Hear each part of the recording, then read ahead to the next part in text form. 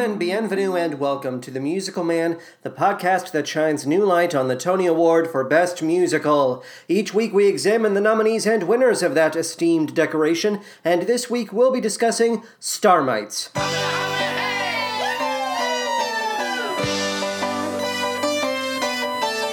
We are the good guys, so nice and polite. But bad guys, beware us if you look in the fight. Cause we don't take no lip and we don't take no sass. We're as tough as ocean leather and as bold as brass. We're the Starmites, the mighty Starmites. We fight for the right and unite to be free. We're the Starmites, the mighty Starmites. The punks are the future are we. But first, how are we doing? I hope this episode finds you well. I do have a few points to address here in the opening segment. First and foremost, regarding rags. I have changed my mind regarding Brave New World and Penny a Tune. Brave New World is, in fact, the stronger of those two numbers. Let it be written in stone.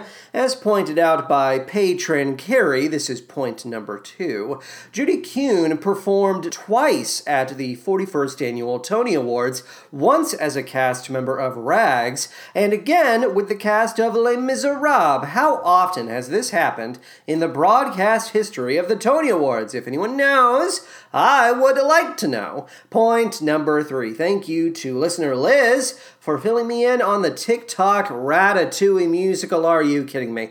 I love everything about the TikTok Ratatouille musical. It is purely wonderful. It is a purely wonderful object and a testament to the craft of songwriting.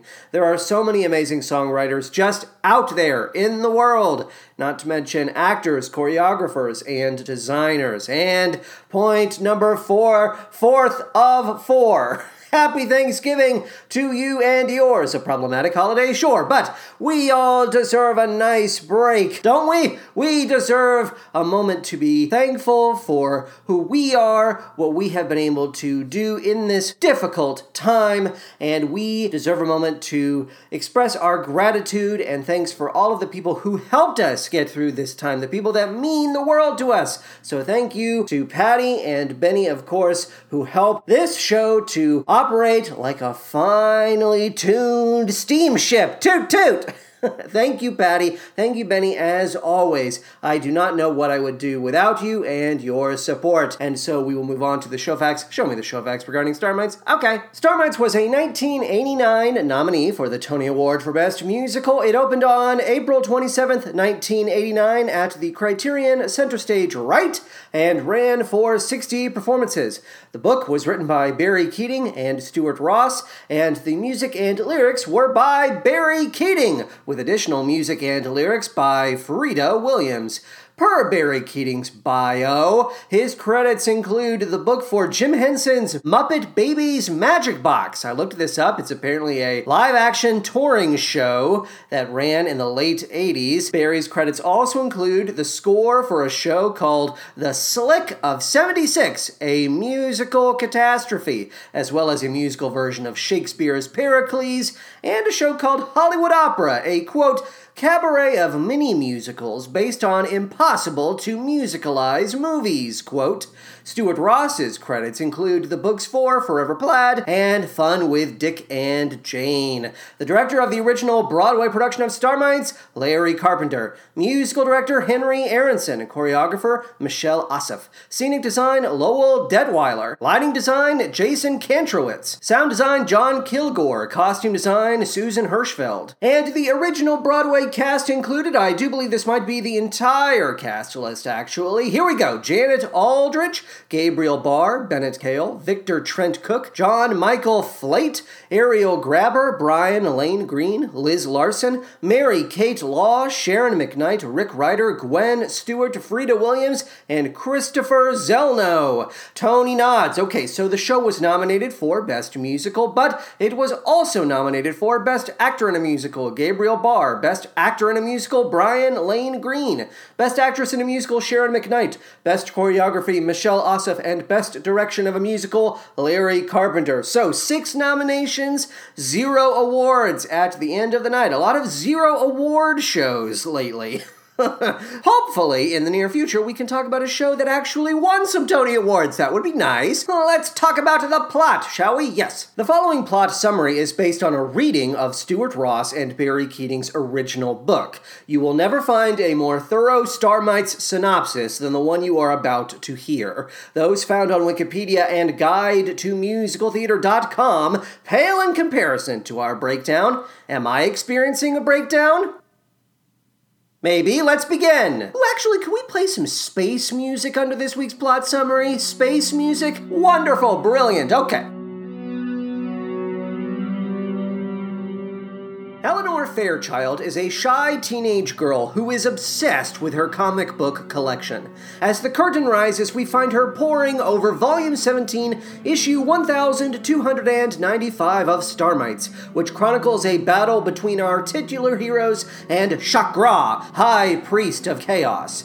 Prophecy states the only person capable of defeating Chakra and restoring peace to the dimension of inner space is Milady, a young woman who has been in hiding for years. Milady and Chakra are destined to face each other shortly before the Obsidian Eclipse, and when the Starmites accidentally reveal Milady is residing on Earth, Chakra vows to find her, kill her, and purge inner space of all remaining life. Eleanor's fantasies are shattered when her mother appears to make a terrible announcement. It is time for Eleanor to grow up and face reality, and to that end, she must donate her entire comic book collection. Eleanor is shell-shocked. She doesn't have any friends. She doesn't have a life. The only thing in the world that matters to her are the characters and stories found in her collection. Eleanor's mother is unmoved. Heartbroken, Eleanor begins to pack up her comics, only to find herself in yet another fabulous fantasy. She can't help it, really. The promise of adventure is too alluring.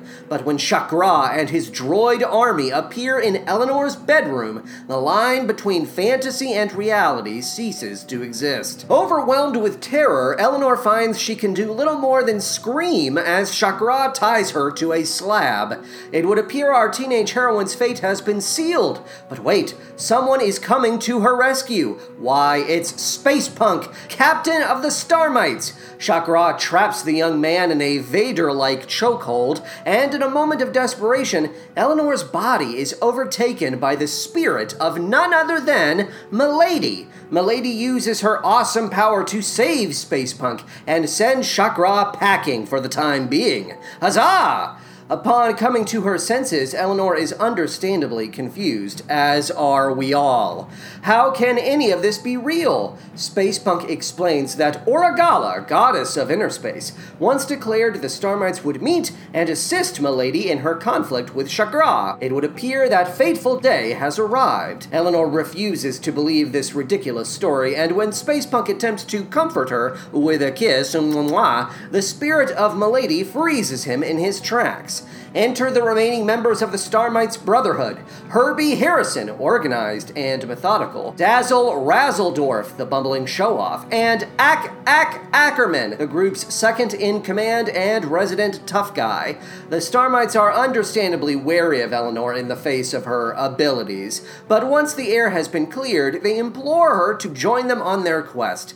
Eleanor reluctantly agrees and is designated Crusader First Class in the Eternal Order of Starmites. Huzzah! Mere seconds later, Eleanor and the Starmites rescue a lizard-like creature named Trinculus from a nearby trap. Trinculus is a wandering minstrel who once served as Chakra's slave, and he has vital information that could turn the tide of this great space war. Most residents of inner space already know the key to victory lies in the cruelty, a musical instrument of unimaginable power. Duh-doy, everyone knows that.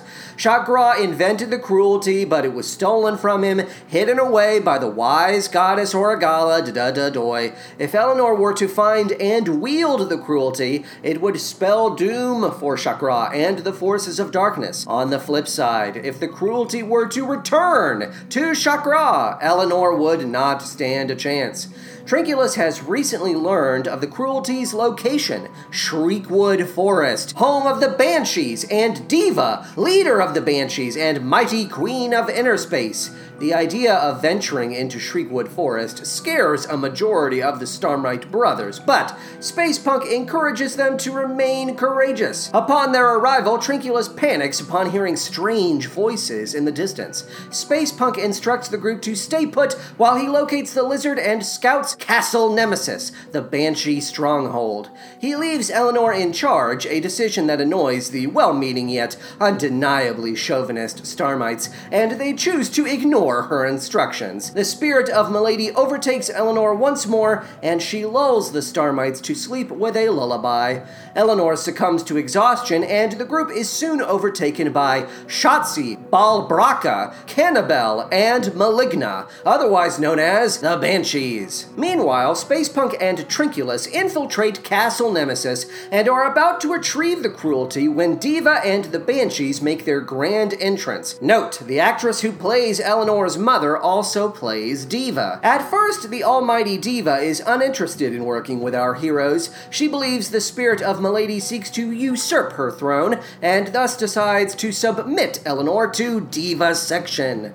But when Chakra makes an appearance within the halls of Castle Nemesis, Diva quickly changes her tune. The prophecy states Chakra's destruction will come about if a human male marries a Banshee princess, and seeing as the Starmites are all human males, it stands to reason one of them should marry Diva's daughter, the awkward and neurotic Princess Bizarbara. Note, the actress who plays Eleanor also plays Bizarbara. Chakra makes another appearance to sneer at Diva's plan, but she is unfazed. The marriage shall commence. Space Punk, having narrowly avoided Diva upon her arrival, finds himself free to explore Castle Nemesis. He rescues Eleanor from the confines of the mortuary, and they confess their love for one another via song. Trinculus arrives to relay news of Diva's marriage plot, and Space Punk instructs Eleanor to meet the Starmites later that night. We crossfade to the Great Hall, where Bizarbara is forced to perform the connuptial dance of spousal arousal for each of the Starmites. The results are disastrous. It would seem Bizarbara will never find a match, but when Space Punk shows up to save the day, his bravery and loyalty captures her heart in an instant. Space Punk is at a loss. He doesn't want to marry Bizarbara, but if he rejects her, it will mean a lifetime of torture for his Starmite brothers. In the end, he agrees to the proposal, and Eleanor is left feeling heartbroken and utterly alone. To make matters worse, she is captured once more by the Banshees. As Act 2 begins, Diva and the Banshees make haste to ensure Bizarbara's wedding goes off without a hitch. Unfortunately, Space Punk finds he cannot go through with the ceremony. He loves Eleanor, and Eleanor alone. Diva freezes the Starmites and retreats to the chambers of psycho-sorcery. She then proceeds to cast a spell on Bizarbara, one that will allow her to look exactly like Eleanor. Our heroine does her best to resist with help from the spirit of Milady, but they prove no match for Diva and the cruelty. The spell is cast. Diva and Bizarbara make their way back to the Great Hall and trick Space Punk into believing he is now free to marry Eleanor. Trinculus steps forward to make a request. Would it be possible for him to serenade the lovers with a song played on the cruelty? He is a wandering minstrel, after all. Diva is disgusted by the lizard, but agrees to the idea at the behest of Bizarbara. Trinculus takes hold of the cruelty. Trinculus performs a rock and roll anthem that puts everyone in a trance. And when the moment is just right, Trinculus makes a startling confession. He is, in actuality, Chakra. He grabs Bizarbara, believing her to be Eleanor, and escapes so that he may finally kill his sworn enemy. Diva, the Starmites, and the real Eleanor are left in a state of shock. Is this the end? No! They agree to team up and do whatever it takes to rescue Bizarbara and defeat Chakra once and for all. Crossfade to an enormous sacrificial pit. Shakra reveals to our heroes that, as a lizard, he was mocked and despised even by his own mother. Those days have come to an end. Once the woman he believes to be Eleanor is thrown into the pit, it will mean the end of peace and harmony throughout all of inner space. Bazarbara is struck by a realization. If Shakra were to throw the wrong person into the sacrificial pit, he would lose all hope of victory. She exposes her true identity to Shakra and hurls herself into the molten lava, dying instantly. For Space Punk, for Diva, for anyone who has ever known love, Shakra is pissed. He does his best to destroy Eleanor using the cruelty, but it's no use. Eleanor is working with the spirit of Milady. They are one! And more importantly, they have discovered love is more powerful than any villain. Bazarbara proved it, don't you know? Overwhelmed, Shakra falls into the sacrificial pit. Huzzah! If you think we've come to the end of our tale, just hold tight. One of the banshees, Shotzi, is suddenly possessed by goddess Oragala. As it turns out, Oragala switched Eleanor and Bazarbara at birth. Eleanor is, in actuality, a banshee princess, and Bazarbara is of Earth. What's more, the so-called sacrificial pit is actually a portal between worlds. Bazarbara is not dead. She is merely back on Earth where she belongs. And seeing as the prophecy tells of a marriage between a banshee princess and a human male, it only makes sense that Eleanor and Space Punk should now be wed. Truly love conquers all. Huzzah! P.S. Diva and the Banshees are actually Starmites who forgot about their heritage because they were corrupted in the presence of the cruelty? I don't fucking know. Crossfade to Earth, where Bazarbara is reunited with her biological mother. All would appear to be well, but who is that hiding behind the bed? Oh my god, it's Shakra! The portal transported him to Earth as well. Can you say sequel? I don't think so. 60 performances, I don't think so. Per Wikipedia, there are actually 3 versions of the show that are available for licensing. Starmites Lite, that's L-I-T-E, which is intended for elementary and middle school performers. Starmites High School, and Starmites Pro, which is intended for professional theaters. Please do not confuse those editions of Starmites with any of the following: Classic Starmites, Starmites Life, Starmites Max, Diet Starmites, Starmites Zero Sugar, Starmites Code Red, Starmites Baja Blast, Starmites Voltage, Red Velvet, Starmites Mississippi Mud Pie Starmites, or Starmites Assault Energy. These have all been discontinued as of late 2011, and anyone found staging these editions of Starmites will be fined by Samuel French, so now you know. For the purposes of this week's episode, I sat down with the 1998 original cast album, which features several members of the original Broadway cast, and I watched the 1989 Tony Awards performance of the song Starmites and the song Diva. I would like someone to figure out how many Best Musical nominees Angela Lansbury has introduced over the course of her career. I'm pretty sure she's introduced something like the last 3 to 5 shows we've covered here on the podcast. To be clear, that's perfectly alright by me. Angela Lansbury can make any show sound appealing, even Starmites. Trinculus the Lizard is, without a doubt, the most repellent creation in the history of Broadway. Trinculus crawled his way out of a cursed production of Edward Albee's Seascape. Trinculus is simultaneously flaky and clammy. Trinculus would appear to subsist on a diet of cold swamp water and severed feet. If Trinculus showed up on my doorstep, I would burn him alive. I hate him. Susan Hirschfield's costumes and Lowell Detweiler's scenic designs are seemingly inspired by The Wiz, as would the number Diva, which is basically No Bad News with a white woman standing center stage. I don't mean to dismiss Sharon McKnight's performance as Diva. She's doing a fine job with the material. I would say everyone is doing their best to infuse Starmites with pep, but the overall effect is that of a Universal Studios theme park show. One of those 23-minute fever dreams where everyone involved is a little bit too talented and losing their minds with each passing moment.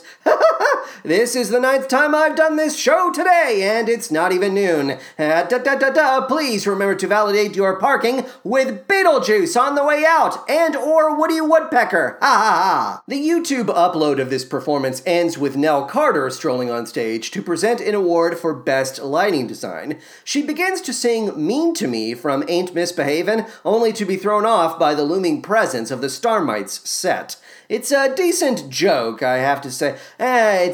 It's okay. The joke is okay. Seeing Nell Carter wear a feathered boa, that's what I like. That's what Daddy likes. And finally, I read the 1989 book by Stuart Ross and Barry Keating, which is available via the Chicago Public Library System. Hello! It came just in time for me to do a thorough reading. It's what our plot summary is based on. You already know this. Here are a few key lines from the script that I wrote down. I transcribed some key lines for you. You're welcome. Let's see, near the beginning of the show, Eleanor says, quote, "For it is prophesied that only Milady could destroy Chakra and save the earth from drought, pestilence, famine, and tabloid TV," quote. Moments later, in the same scene, Eleanor says to her mother, quote, "He knows I'm here, he's coming for me," quote. And in response, Eleanor's mother says, quote, "Oh dear, I saw something like this on the Donahue show. I hope this is just a phase," quote. Here is a collection of lines from all of the Starmites that I've put together as one little mini monologue. This is how they feel about the Banshees. They have a lot of stereotypes regarding the Banshees. Quote, "But Punk, Shriekwood's crawling with Banshees. Banshees, our sworn enemies. Weird women with dangerous hairdos, notorious for surrounding unsuspecting youths in the desolate gloom, ripping our supple teen flesh with their jungle red talons," quote. Supple teen flesh? I don't know if we need the phrase supple teen flesh in this show, thank you. Oh, here's an exchange between Trinculus and Space Punk. This exchange comes shortly after their arrival at Castle Nemesis. So we start with Trinculus, who says, quote, "Trink be scared, master," quote. And Space Punk says in response, quote, "Castle Nemesis be creepazoidal, Trink," quote. Oh boy. Would you like to hear a line from Diva, Queen of Inner Space? Of course you would. Quote, "Do my eyes deceive me, or am I truly viewing humans of the boy persuasion, chock full of innocent life fluids?" Quote. Do we really need the phrase innocent life fluids in this family show for kids? Do we? I don't think so. Oh my god, so just prepare yourself for this next joke. It's gonna knock you on your ass. Dazzle says to Diva, quote, "Excuse me, your esteemed ship," quote, and Diva says in response, quote, "Don't call me a steamship," quote. "Excuse me, your esteemed ship, don't call me a steamship." Yeah, let's see, what else do we got here? What other wonderful nuggets do we have here? Oh, okay, so at one point, Herbie says to Diva, quote, "Please, your butchness," quote. And then later on, Dazzle says to Diva, quote, "Please, your obesity," quote. It's funny because she's fat. Here's an exchange between Diva and Chakra. Diva begins by saying to Chakra, quote, "Spare me the braggadocio, slime, for my daughter shall wed a human, yea, one of the stalwart youths whose very existence will make you rue the day you were born," quote. And in response, Chakra says, quote, "Well, wicky wacky woo," quote. Oh, here is a series of lines from Eleanor. I'm going to cite the page numbers. So Eleanor on page 12, "Everyone laughs at me." Eleanor, page 19, "Please don't make fun of me." Eleanor, page 21, "Even in my fantasies, people make fun of me." Eleanor, page 21, "You just need somebody to laugh at." Eleanor's a great character. The book also includes a fairly in-depth history of the Starmites and the Banshees. None of this information is found in the proper text of the musical, mind you. It has simply been provided for our reference. Here is a section I pulled from the history of the Banshees. Quote, "Banshees are not human. They are creatures, a kind of winged animal, bird-like, dangerous. They are instinctive. Sense of smell and touch dominate. Their ad-lib reactions should be feral, extremely intense, as should be their concentration when listening in scenes. Their screams should not be human screams. Create something beautifully bizarre. Their ritual gestures should not be designed to be funny. We must sacrifice easy giggles from the audience for decorum, gravity, awesomeness. Think powerful and graceful and mysterious. They are not witches and shouldn't fall into cliche witchiness. Quote. All right, we get it. Jesus Christ. Goodbye, oh comic books. The love affair is ending. Adieu to thee, Stanley, DC, and Dell. Though it's been fun, the time has come to stop pretending. All dreams must end, so my super friends,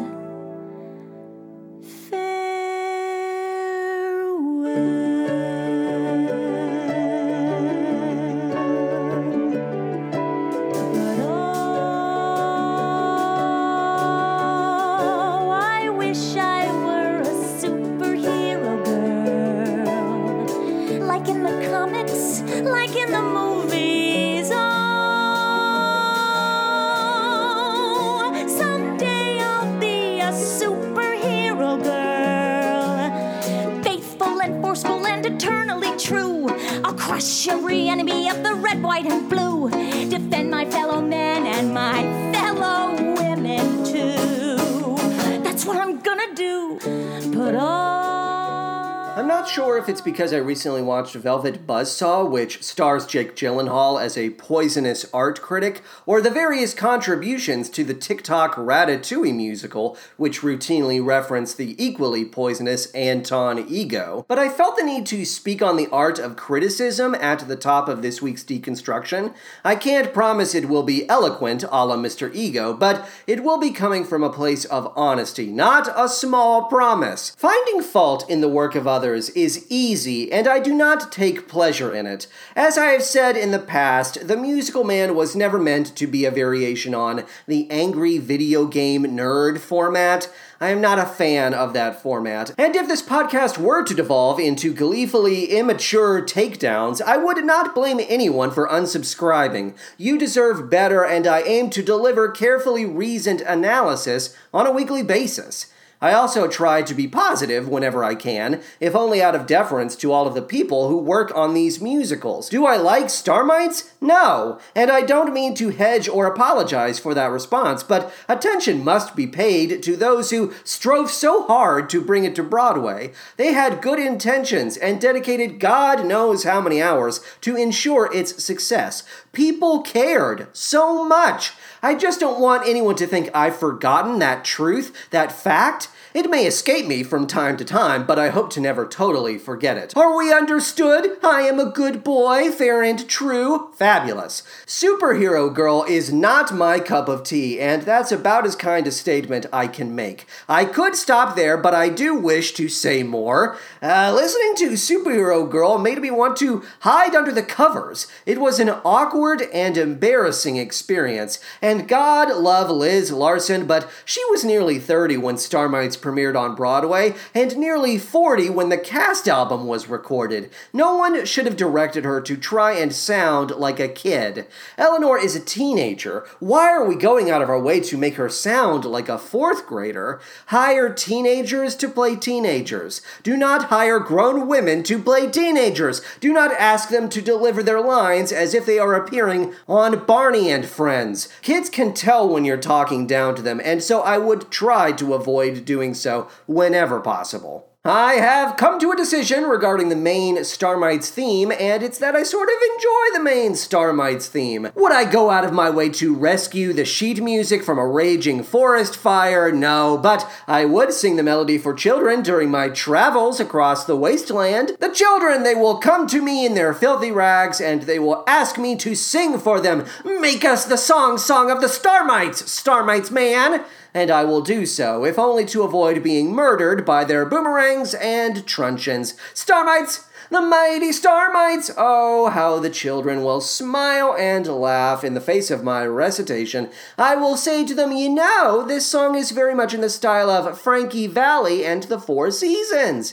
And when the children murder me in a fit of deranged confusion, I will be grateful. I will welcome death as a friend. I do not welcome Trinculus as a friend. That will never happen. Trinculus robbed a cheesecake factory in Philadelphia. Trinculus has been asking way too many questions about QAnon. Trinculus is hiding in the vents when we masturbate. I hate him. Are we men or mites? Come on. Get brave. When you walk into darkness and you walk into night, better put by your troubles, better put by your fright. 'Cause you wanna go forward and you know it's the wrong time to look back. Yes, it may be a long time till you see the light, but you'll see the light. Don't be afraid of the dark. Ha! Don't be afraid of the dark. Don't be afraid of the dark. You're gonna see the light. It'll take a whole lot more than a shadow to scare you. It'll take a whole lot more than an idle threat to give you a fright. It'll take a whole lot more than that to make you uptight. You got the power, this is the hour. You're gonna see the light. Yeah! Listening to space punk scat like Michael Jackson wasn't a traumatic experience by any means, but it did force me to grapple with the time-space continuum, and I gotta tell you, that was a trip. Well, here I am, in a room on a planet that's conducive to life, listening to space punk scat like Michael Jackson. Millions of years of precise evolution have led to this exact moment. Afraid of the Dark is inoffensive and completely pointless, an injection of song and dance where none is needed. The number doesn't advance the story, and it certainly doesn't accomplish much in the way of character development, so why is it here?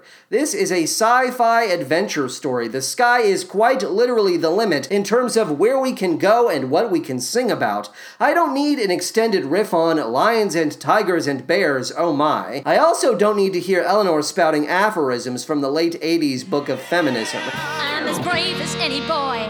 Don't you dare patronize. Don't you treat me like a toy. Little man, I'll put you wise. I got chutzpah to spare. With your macho, you bore me.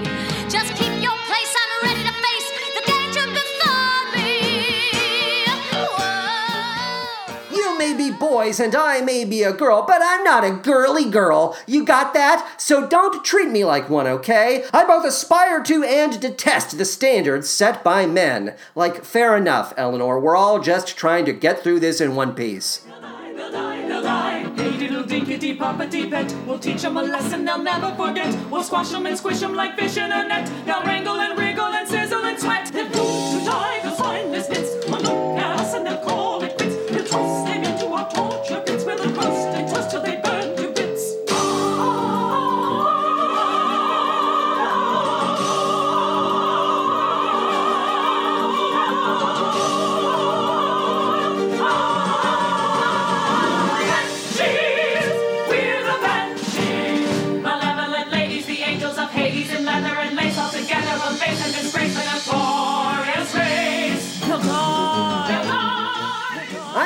Trying to remain positive, but Attack of the Banshees marks a steep downturn in quality when it comes to the music. I understand not every show can afford a full orchestra, and sometimes you need to rely on digital instruments, but Oh, this simply isn't Broadway. No element of this track sounds real in the sense of one musician playing one instrument, and as a result, the official cast album winds up sounding more like a demo recording. Barry Keating's lyrics fare no better, I'm afraid. He's choosing to work in the shadow of Stephen Sondheim and Gilbert and Sullivan, but the results sound more like dime store Dr. Seuss or Lewis Carroll. Oh, he wishes he was Lewis Carroll. Why use one rhyme payoff when you can use 5? Why allow your lyrics to breathe when you can pack as much wordplay as possible into every bar of music? Sure, audiences may not understand what anyone is saying, but they'll be impressed nonetheless. Will they? Here's a good example of what I'm talking about. Quote, "Hey, diddle dinkety poppity pet, we'll teach 'em a lesson they'll never forget. We'll squash 'em and squish 'em like fish in a net. They'll wrangle and wriggle and sizzle and sweat." Quote, "There is too much going on here. Call me picky all you want, but fish in a net are not squashed or squished. You might very well wriggle and sweat if you were trapped by banshees, but you would not sizzle, and you certainly would not wrangle. To wrangle means to herd or have a long and complicated dispute. We need fewer, more carefully chosen words, Mr. Keating. Mr. Keating!" My husband, Chris, is an enormous fan of Tina Turner. Miss Turner and Donna Summer serve as his musical pillars. So if he is willing to co-sign my theory regarding this diva number, that is all I need to rest easy at night. Here is my theory. Diva is a ripoff of Tina Turner's Proud Mary, especially in how Sharon McKnight relates to her backup singers. We'll keep on turning, primary, keep on burning, and we're rolling, so we're rolling on the river. I tell you we're rolling on the river.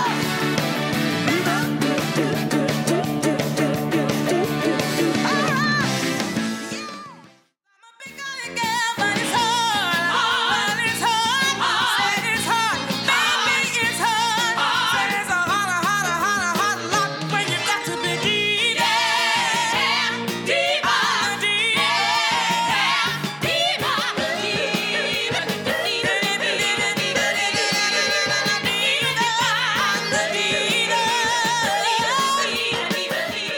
Your Honor, need I say more? The call and response, the punctuated doot-doot-doots. Oh my God, I mean, I'm not saying we should throw the book at Mr. Keating, but there's a reason why Diva works as well as it does, and it is not because of Mr. Keating. I rest my case. I rest my case. She's above me, far above me, but someday I hope she'll learn to love me. She's my lady, someday she's gonna be my girl. She's his lady and someday she will be his girl. She's his lady and someday she will be his girl. When she went away, I felt so bad, I cried. If she doesn't come back, I think I'll die inside. I ought to know where my lady's gone. Perhaps you know where she is. I'd like to know why she had to go. Oh, why, oh. Can't I find her? I could find her.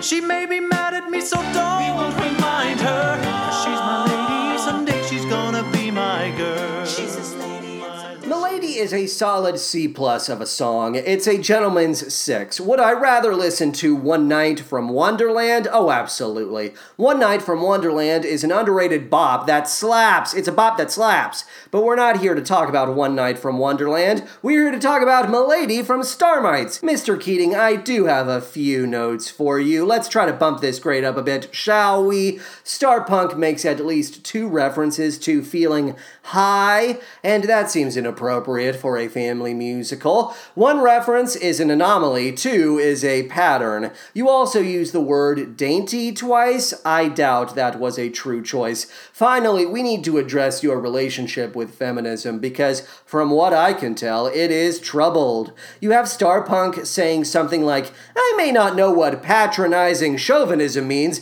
but I know it's bad." What is the point of this joke, Mr. Keating? Was that one of Stuart's ideas? Should I be talking to Stuart? Do me a favor, Mr. Keating. Get rid of the joke and have Mr. Stewart come talk to me, Mr. Stewart! There's a crazy little ditty that's been bopping around. It'll really hypnotize you with its magical sound. It'll make you do all kinds of things you never did do. So dance to the music of the cruelty. Ooh, the cruelty. The cruelty. The cruelty. The cruelty. The cruelty. The cruelty. Doing that cruelty stomp. You gotta shake, shake, shake. Drives you crazy. Shake, shake, shake. Don't be lazy. Shake, shake, shake. To the music of the cruelty. You gotta shake, shake, shake. Groove and rock now. Shake, shake, shake. Bump and pop now. Shake, shake, shake. To the rhythm of the cruelty. Okay, so this one time Trinculus called me on the phone to say that when my mother and father get together, they call it making love. But when Trinculus and my mother get together, they call it having sex. Oh my god, it was the worst phone call I have ever had in my life. So you'll have to forgive me for not getting a lot of pleasure out of the Cruelty Stomp, a song that makes room for a strain of surfer rock while riffing on Minnie the Moocher. Sorry not sorry, Trinculus. And this is starting to sound a little like the angry video game nerd. Well, all bets are off when it comes to Trinculus. I hate him. Girl, can't you see it?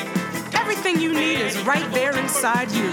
You can fight and win with the strength of your own will. Ha! I knew it all the time.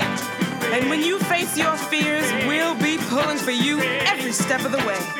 But child, there's one thing you've got to do for yourself. You gotta reach right down to the bottom of your soul. You gotta reach a little more, then you gotta reach a little more. You gotta dig right down till you can't dig no deeper. You gotta dig a little more, then you gotta dig a little more. Don't reach right down to your soul. Go on around, 'cause the sweet, sweet dream never will die. There are over 1,001 tent revival gospel numbers in the canon of musical theater, and Reach Right Down is certainly one of them. It's okay, it's average, it's long. My newly defined patience threshold is officially 4 minutes, so if your song is longer than 4 minutes, those had better be 4 amazing minutes. Is this the sort of carefully reasoned analysis Jonathan was promising us earlier? You really shouldn't be talking during the podcast. It's very rude. Oh no, inner space. Chakra has captured the Banshees and the Starmites and Space Punk. I've got to save them. You already have. Be at peace, Bizarra. You are where you belong. But You closed your eyes, and maybe then you sailed to another world and back again. But please remember, it was just pretend. Pretend, pretend, pretend. It wasn't a dream. It wasn't a dream. It was out of this world, but it wasn't a dream. It wasn't a dream. It wasn't a dream. It was magic, but it wasn't a dream. They tell me every dream must end, and even though you say it was pretend, and though I'm never going back again, it never was, it never was, it never was a dream. You can accuse me of playing cynical gotcha games all the livelong day. Wow, I am defensive this week. Holy moly. But there is only one musical that gets to end with a young girl saying, "But it wasn't a dream." And that is... Yes, The Wizard of Oz, of course, baby. There is no room at the top of that mountain, you maniacs. Judy Garland has been living on the top of that mountain since 1939. You cannot afford the rent. All right, that's enough. Oh, that's enough when it comes to talking about Starmites and its score. Let's hear from our sponsor, 5678 Coffee. Take it away, 5678 Coffee. Just be who you wanna be. More Well, thank you for sitting down with me. I really do appreciate it. What have you two seen recently? Have you been able to see any shows? What an unusual question. Oh, let's see. I saw the 999th performance of Kinky Boots on Broadway. Yeah. I saw Hamilton.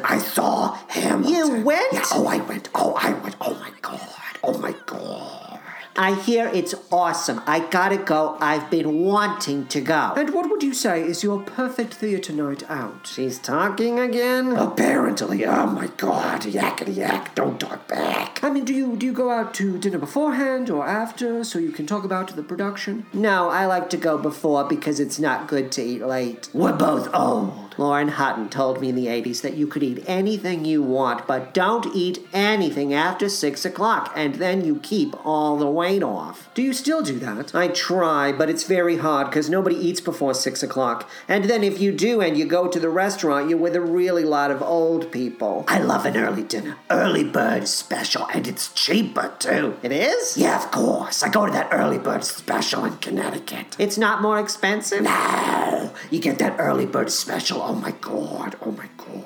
You get the sirloin tips and the 5, 6, 7, 8 coffee. I must be going to the wrong places. I was wondering, do you... Honey, the Tony Award winners are talking, okay? See, I do love a nice cup of 5, 6, 7, 8. It's just the really lot of old people I hate.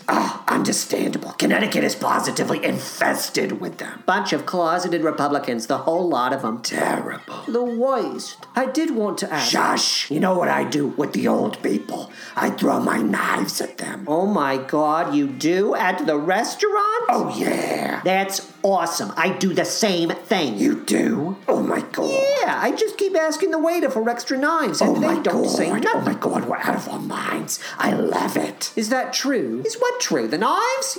Yeah. Of course it's true. Listen, don't talk to her like that. You know you're being very rude. I never exaggerate, I'll have you know. I really do hate really old people. I mean, I like some old people, I suppose. I wouldn't throw a knife at Paul Schaefer. I just do it because it's a gas. Harvey, you crack me up. You're funnier than Slimer from the movie Ghostbusters. Hey, can you believe the awesome book this guy wrote? My book? What are we talking about? My God, we should be talking about your music, your lyrics. Nah, I got a better idea. Let's throw knives at this reporter. I would rather you not. I'm not sure what I've done to offend either of you. Quiet, Boomer. You're a boomer now. Take this, Boomer, and that. Yeah, this one's for David.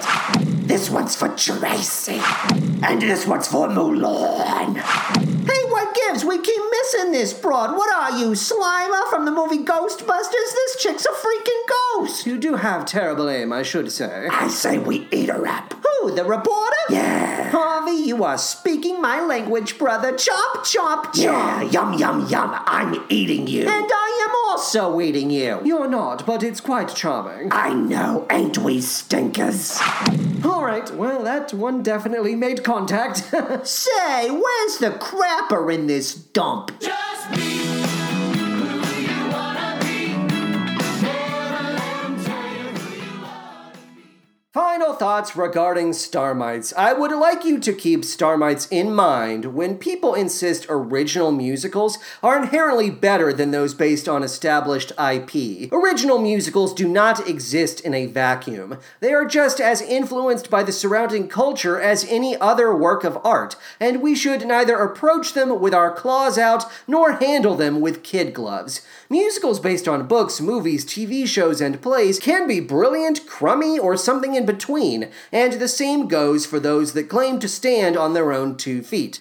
You want to riff on Tina Turner, The Wizard of Oz, and Cab Calloway? Fine, but we deserve better results than Starmites. Oh, also, Trinculus can be spotted in the background of no less than 9 Girls Gone Wild videotapes. 9! Trinculus sold black tar heroin to Ben Shapiro. Trinculus has had a lot of rough sex with Slender Man, and he will not shut up about it. I hate him. It's like, we get it, Trinculus. You bottom for Slender Man. Good for you. No one's keeping score. Now, in 1989, the winner of the Tony Award for Best Musical was Jerome Robbins' Broadway, and the only other show nominated that season was Black and Blue. I certainly don't think Starmites is worthy of the Tony Award for Best Musical, and I have no real reference for Black and Blue at this point, so Jerome Robbins' Broadway you get to keep your medallion for now. That's fine. It's fine. Let's rank Starmites against all of the other shows we've talked about here on the podcast. As a reminder, if you follow us on Twitter at MusicalManPod, if you go to our likes, if you click on the first tweet you find there in that like section, you will be taken to a Google Sheet. If you click on the second tab, you will find this complete ranking of all of the musicals we've talked about here. If, a lot of ifs.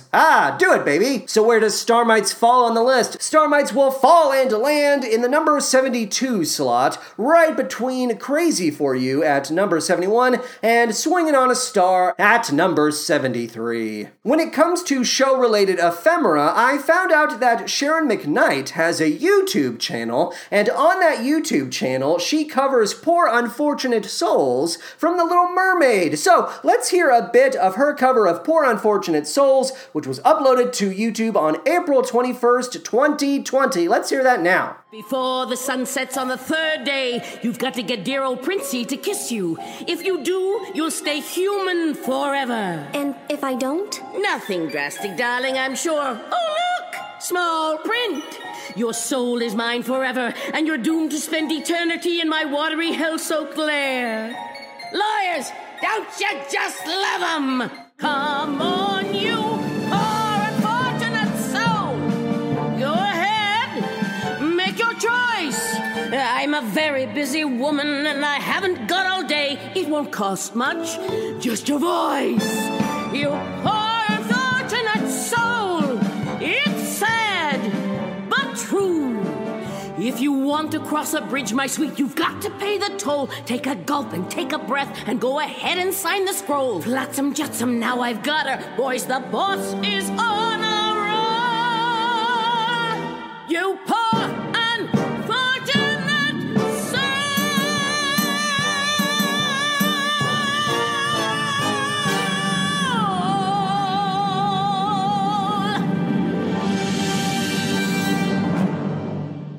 Well, there you go. I should also say that Sharon's YouTube channel includes a lot of joke telling. Not stand-up comedy, necessarily, just Sharon McKnight stepping in front of a camera, telling an old-fashioned joke, a straight-up joke, and then walking off camera. There are at least half a dozen, if not more, examples of her joke-telling, and if you want to wade into those waters, you are free to do so. This is a free country, for the time being. Oh my god, keep your fingers crossed. To determine which show we discuss next, we'll need to take a ride on the musical carousel, otherwise known as the random number generator I named after that classic Rodgers and Hammerstein show. I left my baby's diapers in the limousine. Everyone ready? Then away we go.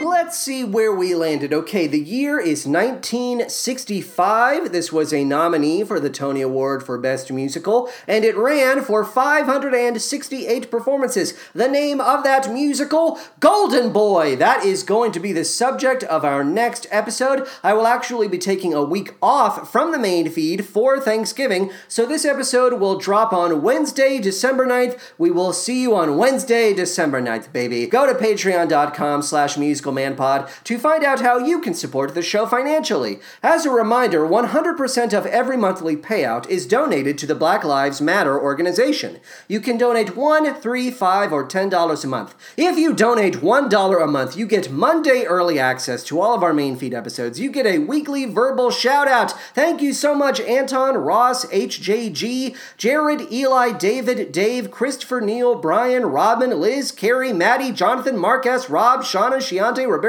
Jordan, Ashley, Chris, JC, Jenna, Aaron, Lily, Haley, Brandon, Brad, Matt, Zach, and Marisol. Thank you for donating at least $1 a month. But we're not done. $1 a month tier donors also get bonus episodes regarding the 73rd Annual Tony Awards, the trailer for the film Cats, ABC's The Little Mermaid Live, a review of the film Cats, a review of the stage musical Emma, Take Me to the World, a Sondheim 90th birthday celebration, Hamilton via Disney+, Documentary Now, original cast album Co-op, and John Mulaney and the Sack Lunch Bunch. We have 2 bonus episodes dropping today. If you're listening to this on Wednesday, they are dropping today. One of them is in regards to Jingle Jangle, A Christmas Journey, and the other is in regards to Dolly Parton's Christmas on the Square. $1 a month tier donors also get Season 1, 12 episodes of Radio Boy, and all of the episodes we have released so far from the series M3, The Movie Musical Man. That series returns December 23rd, it's true. Now, let's talk about the $3 a month tier. If you donate $3 a month,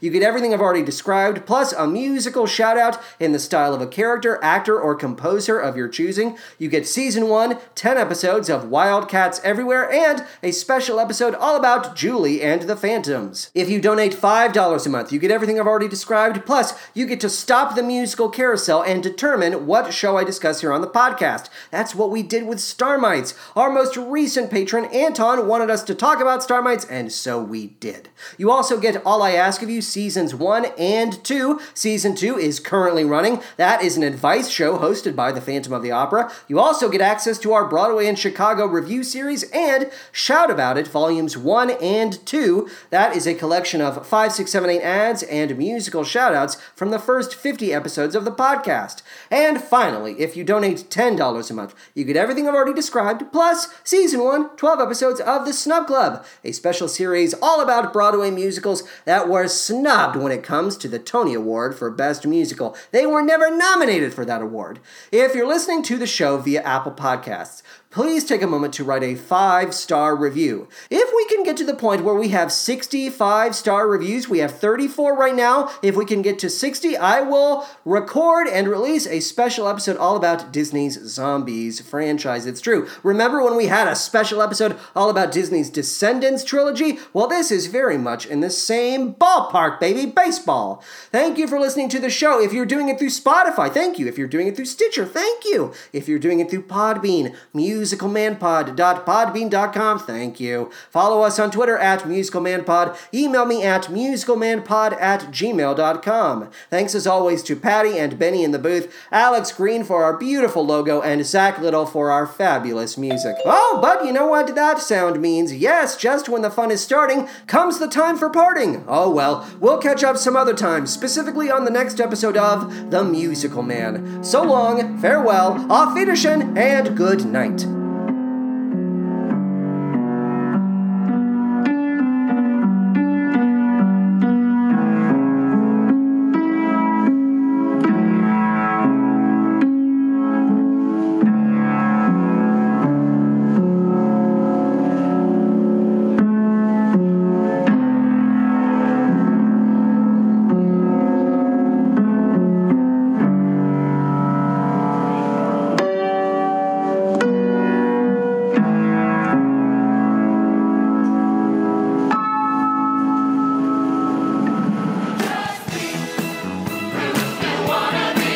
I saw the 999th performance of Kinky Boots on Broadway.